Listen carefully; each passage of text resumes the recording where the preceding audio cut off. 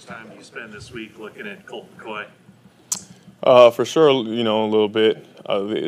Right now we're anticipating that Kyler will play, and then if anything else happens, we'll be prepared either way. I think when Colt plays, they still want to execute the same offense. It's just, you know, not as mobile of a quarterback, obviously. So. How do you think the defense has played this season? The stats are pretty good, Mm-hmm. not great. You know, the turnovers aren't great, but there's been other good things. How do you think generally you played?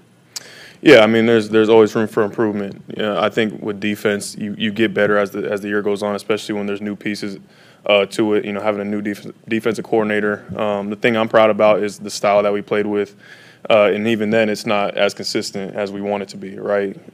Just the physicality, the effort, that's what we pride ourselves on. And I think that's what has allowed us to be a top 5 defense, but we're fully capable of being a number 1 defense. That's going to take all 11 and us executing at a higher level, getting the ball out more, getting more opportunities, you know, getting our hands on the football. You guys did such a good job containing Kyler Murray a few weeks ago. Not as good job containing Justin Fields last week. What was the difference in what you guys did? You know, I think Justin did a heck of a job. You know, he probably surprised some of us, even though we knew that going into the game what he could do.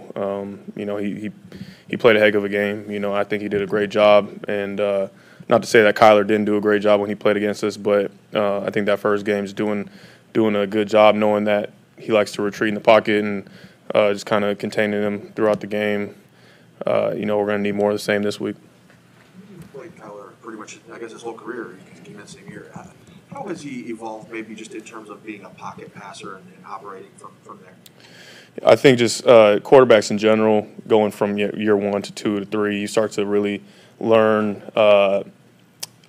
defensive schemes, reading defenses, and kind of working your progression. The game kind of slows down for you, and I feel like that's what has happened with Kyler. And you see just obviously the playmaking ability all throughout his career, but that game slows down. You see him speeding up, you know, and so just being able to either speed up, moving around the pocket, being more aware, or speeding up in his progression, knowing where the ball needs to go with all those playmakers that he has. So he's looked really great.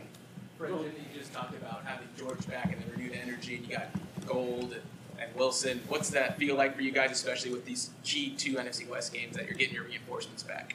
Yeah, we need everybody. You know, we need all our playmakers, all hands on deck to have a chance at winning. And like he said, having George back, one of our captains, one of our best players on the team, that's a huge boost. Same with Robbie and Jeff. So yeah, I'd say the same. How does practice change when George Kittle's involved in practice?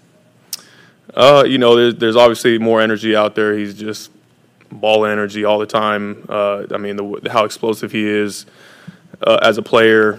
You know, if we are ones on ones, I know just going up against him, just the ability to stretch the field, and you can't really block like he blocks in the game, right? But I think probably just that leadership and that energy is the biggest thing. Kyle said Azeez is coming back this week. Why do you think he's taken such a big leap this year? I think with Azeez, man, he's remained humble the entire time. I think as you grow throughout your career, you know, you get more comfortable in the scheme. The game slows down a little more. You gain that confidence. He had a heck of a training camp. You could tell that he was prepared from day one. You know, he trained his butt off wherever he was at. I think Florida, and came in ready to go. You know, had some setbacks early on, but that didn't stop him. You know, he jumped off the tape week 1 and has continued to get better and better. You know, unfortunately, he had the concussion, but I feel like he's going to just pick up right where he left off. On Sunday, you mentioned that it was unacceptable for the team not to have a win at home by now. Is there an extra chip or extra motivation going on to this game on Sunday besides the record, but just getting that win for your faithful? Absolutely. You know, I think our DC, D'Amico Ryans, he talked about it perfectly with our defenses, that it's got to mean something to you. You know, playing in Levi Stadium has to mean something to you.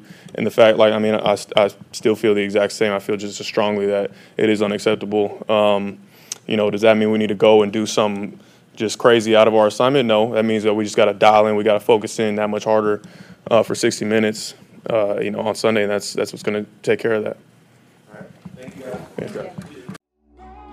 Hey, Faithful, don't forget to click here to subscribe to our YouTube.